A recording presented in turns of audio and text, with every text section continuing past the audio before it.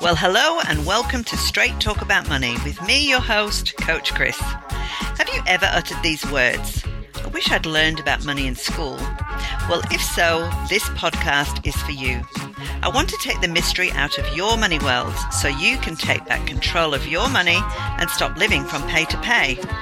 I want to be able to talk simply and plainly about all things money. So if you have questions, and I know you do, then send them in to me at podcast@coachchris.com.au. And let's take the mystery out of money so that you can save, give, take a trip, buy your own home, retire, become a millionaire, whatever it is you want to do with your money. I want to help you. So join me and start your journey towards a strong financial future today.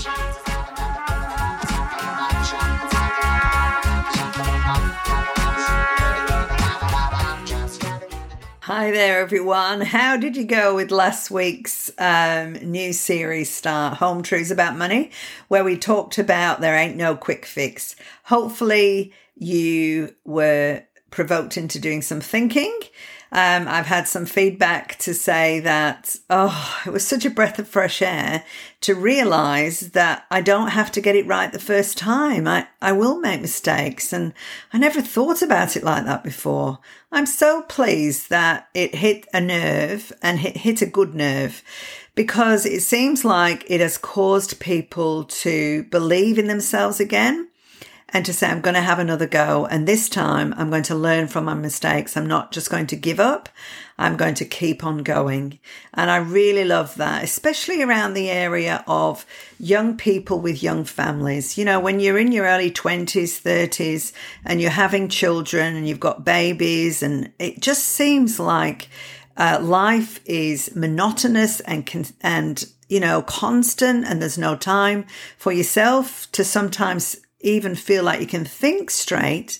Well, that one really hit a nerve for a lot of people, because they thought, wow, well, I don't have to get it right the first time. I'm going to make mistakes, but I'm going to do better at this.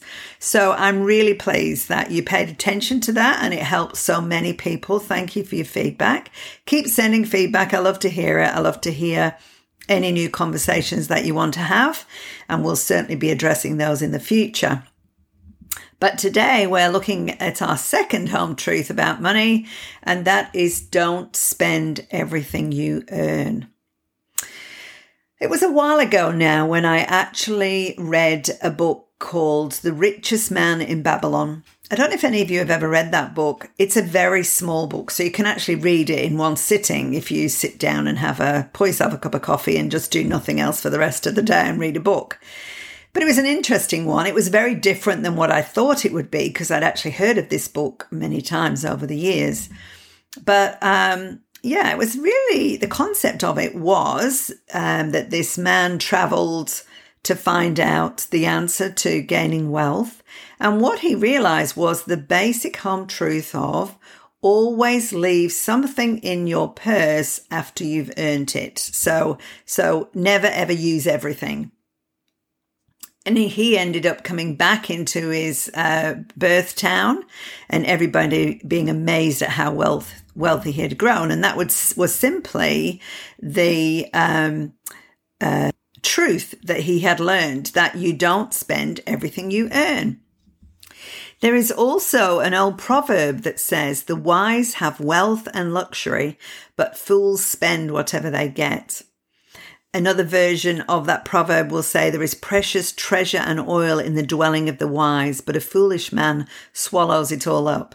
And what those proverbs really conjure up in your mind is, there's one person who is a foolish person who will use everything that they have and leave nothing behind. But a wise person makes sure that they store some things up. And so really what we're talking about is not spending everything you get. Oftentimes when I ask people, what do you earn? We will write down what their earnings are, or sometimes what they think they earn, and they're earning a lot less because they're thinking of their gross income. So let's pretend that they're saying what they actually earn. And then we look at what they spend, and they spend absolutely everything that they earn. There's nothing left over, and they will often complain about the fact that they can't save anything. And one of the things I get them to do is to really look at where they're spending their money. And when they realize where they're spending their money, they actually come to the realization that they're spending their money on a lot of stuff they actually don't need, or they're wasting money. Sometimes they're eating out a lot, or they're having, calling just as a matter of habit for a coffee for morning lunch and on the way home from work. And so they realize, gosh, if I just stuck to 1 cup of coffee a day, I would save so much money. And I know I'm always zeroing in on those, that sort of spending. But realistically, if you want to get forward in life, you need to zero in on that kind of spending, because you need to look at, what are you wasting? So many people today dream of being wealthy or dream of having spare money to be able to do the things they want to do with, but they're not prepared to cut back on everyday wasteful spending in order to do it. And so what we're really saying here in this home truth is, if you spend everything that you bring in, you're not going to build any sort of wealth, any sort of savings. You're not going to have a strong financial future.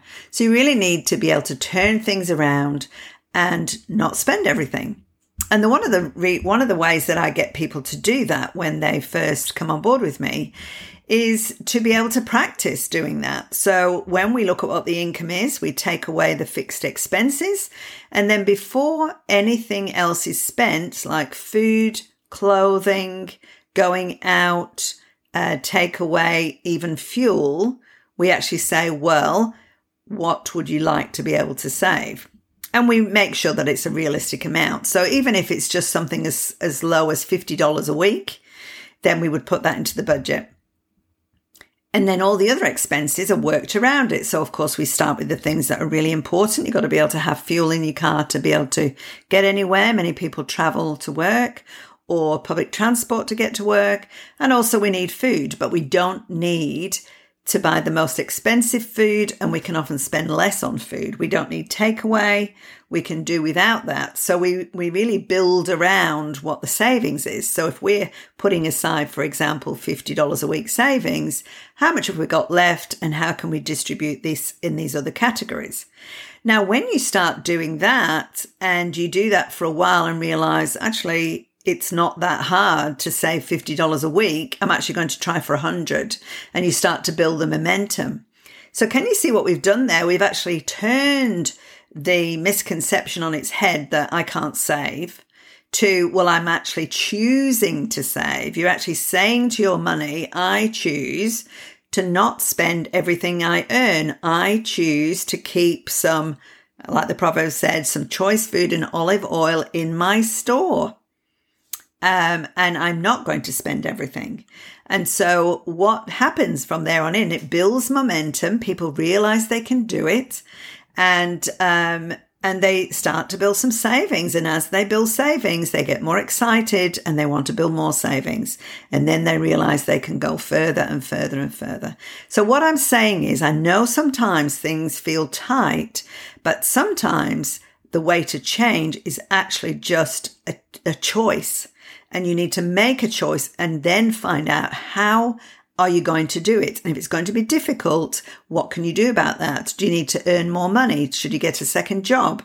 What should you do about that? Is there any way I can reduce my expenses?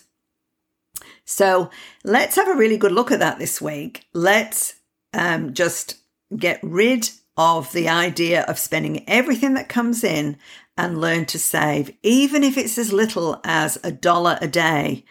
Just get started. That's what I'm saying. And then as you start to save, the momentum will grow. So I hope that helps you. Really love to hear your feedback. Talk to you again next week.